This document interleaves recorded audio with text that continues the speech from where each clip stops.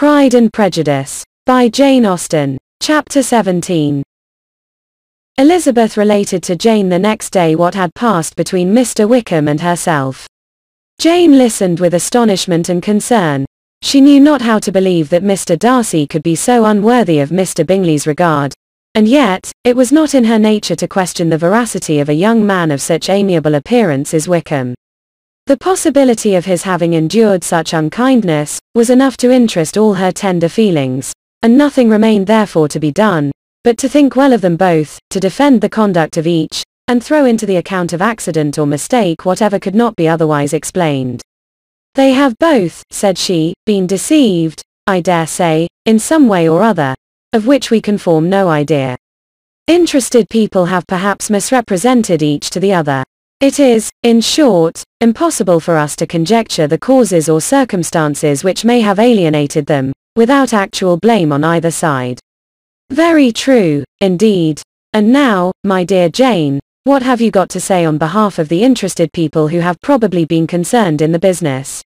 Do clear them too, or we shall be obliged to think ill of somebody. Laugh as much as you choose, but you will not laugh me out of my opinion. My dearest Lizzie, do but consider in what a disgraceful light it places Mr. Darcy, to be treating his father's favourite in such a manner, one whom his father had promised to provide for. It is impossible. No man of common humanity, no man who had any value for his character, could be capable of it. Can his most intimate friends be so excessively deceived in him? Oh, no. I can much more easily believe Mr. Bingley's being imposed on, than that Mr. Wickham should invent such a history of himself as he gave me last night. Names, facts, everything mentioned without ceremony. If it be not so, let Mr. Darcy contradict it.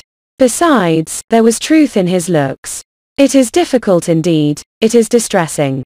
One does not know what to think. I beg your pardon. One knows exactly what to think. But Jane could think with certainty on only one point, that Mr. Bingley, if he had been imposed on, would have much to suffer when the affair became public. The two young ladies were summoned from the shrubbery, where this conversation passed, by the arrival of the very persons of whom they had been speaking.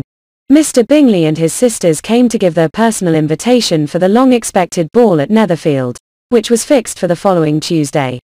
The two ladies were delighted to see their dear friend again, called it an age since they had met, and repeatedly asked what she had been doing with herself since their separation. To the rest of the family they paid little attention, avoiding Mrs. Bennet as much as possible, saying not much to Elizabeth, and nothing at all to the others. They were soon gone again, rising from their seats with an activity which took their brother by surprise, and hurrying off as if eager to escape from Mrs. Bennet's civilities. The prospect of the Netherfield ball was extremely agreeable to every female of the family. Mrs. Bennet chose to consider it as given in compliment to her eldest daughter, and was particularly flattered by receiving the invitation from Mr. Bingley himself, instead of a ceremonious card. Jane pictured to herself a happy evening in the society of her two friends, and the attentions of their brother, and Elizabeth thought with pleasure of dancing a great deal with Mr. Wickham, and of seeing a confirmation of everything in Mr. Darcy's look and behaviour. The happiness anticipated by Catherine and Lydia depended less on any single event, or any particular person, for though they each, like Elizabeth, meant to dance half the evening with Mr. Wickham, he was by no means the only partner who could satisfy them, and a ball was, at any rate, a ball. And even Mary could assure her family that she had no disinclination for it. While I can have my mornings to myself, said she, it is enough. I think it is no sacrifice to join occasionally in evening engagements. Society has claims on us all, and I profess myself one of those who consider intervals of recreation and amusement as desirable for everybody. Elizabeth's spirits were so high on this occasion, that though she did not often speak unnecessarily to Mr. Collins, she could not help asking him whether he intended to accept Mr. Bingley's invitation, and if he did, whether he would think it proper to join in the evening's amusement, and she was rather surprised to find that he entertained no scruple whatever on that head, and was very far from dreading a rebuke either from the Archbishop, or Lady Catherine de Bourgh, by venturing to dance.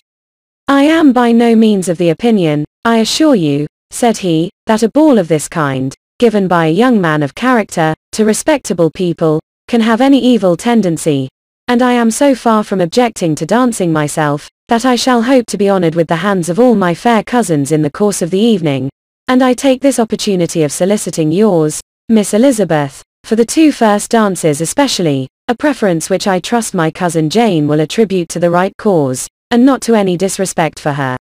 Elizabeth felt herself completely taken in. She had fully proposed being engaged by Mr. Wickham for those very dances, and to have Mr. Collins instead. Her liveliness had never been worse timed. There was no help for it, however. Mr. Wickham's happiness and her own were perforce delayed a little longer, and Mr. Collins's proposal accepted with as good a grace as she could. She was not the better pleased with his gallantry from the idea it suggested of something more. It now first struck her, that she was selected from among her sisters as worthy of being mistress of Hunsford Parsonage, and of assisting to form a quadrille table at Rosings, in the absence of more eligible visitors. The idea soon reached to conviction, as she observed his increasing civilities toward herself, and heard his frequent attempt at a compliment on her wit and vivacity. And though more astonished than gratified herself by this effect of her charms, it was not long before her mother gave her to understand that the probability of their marriage was extremely agreeable to her. Elizabeth, however, did not choose to take the hint, being well aware that a serious dispute must be the consequence of any reply. Mr. Collins might never make the offer, until he did, it was useless to quarrel about him. If there had not been a Netherfield ball to prepare for and talk of, the younger Miss Bennets would have been in a very pitiable state at this time, for from the day of the invitation, to the day of the ball, there was such a succession of rain as prevented their walking to Meryton once. No aunt, no offices, no news could be sought after, the very shoe roses for Netherfield were got by proxy. Even Elizabeth might have found some trial of her patience in weather which totally suspended the improvement of her acquaintance with Mr. Wickham, and nothing less than a dance on Tuesday, could have made such a Friday, Saturday, Sunday, and Monday endurable to Kitty and Lydia.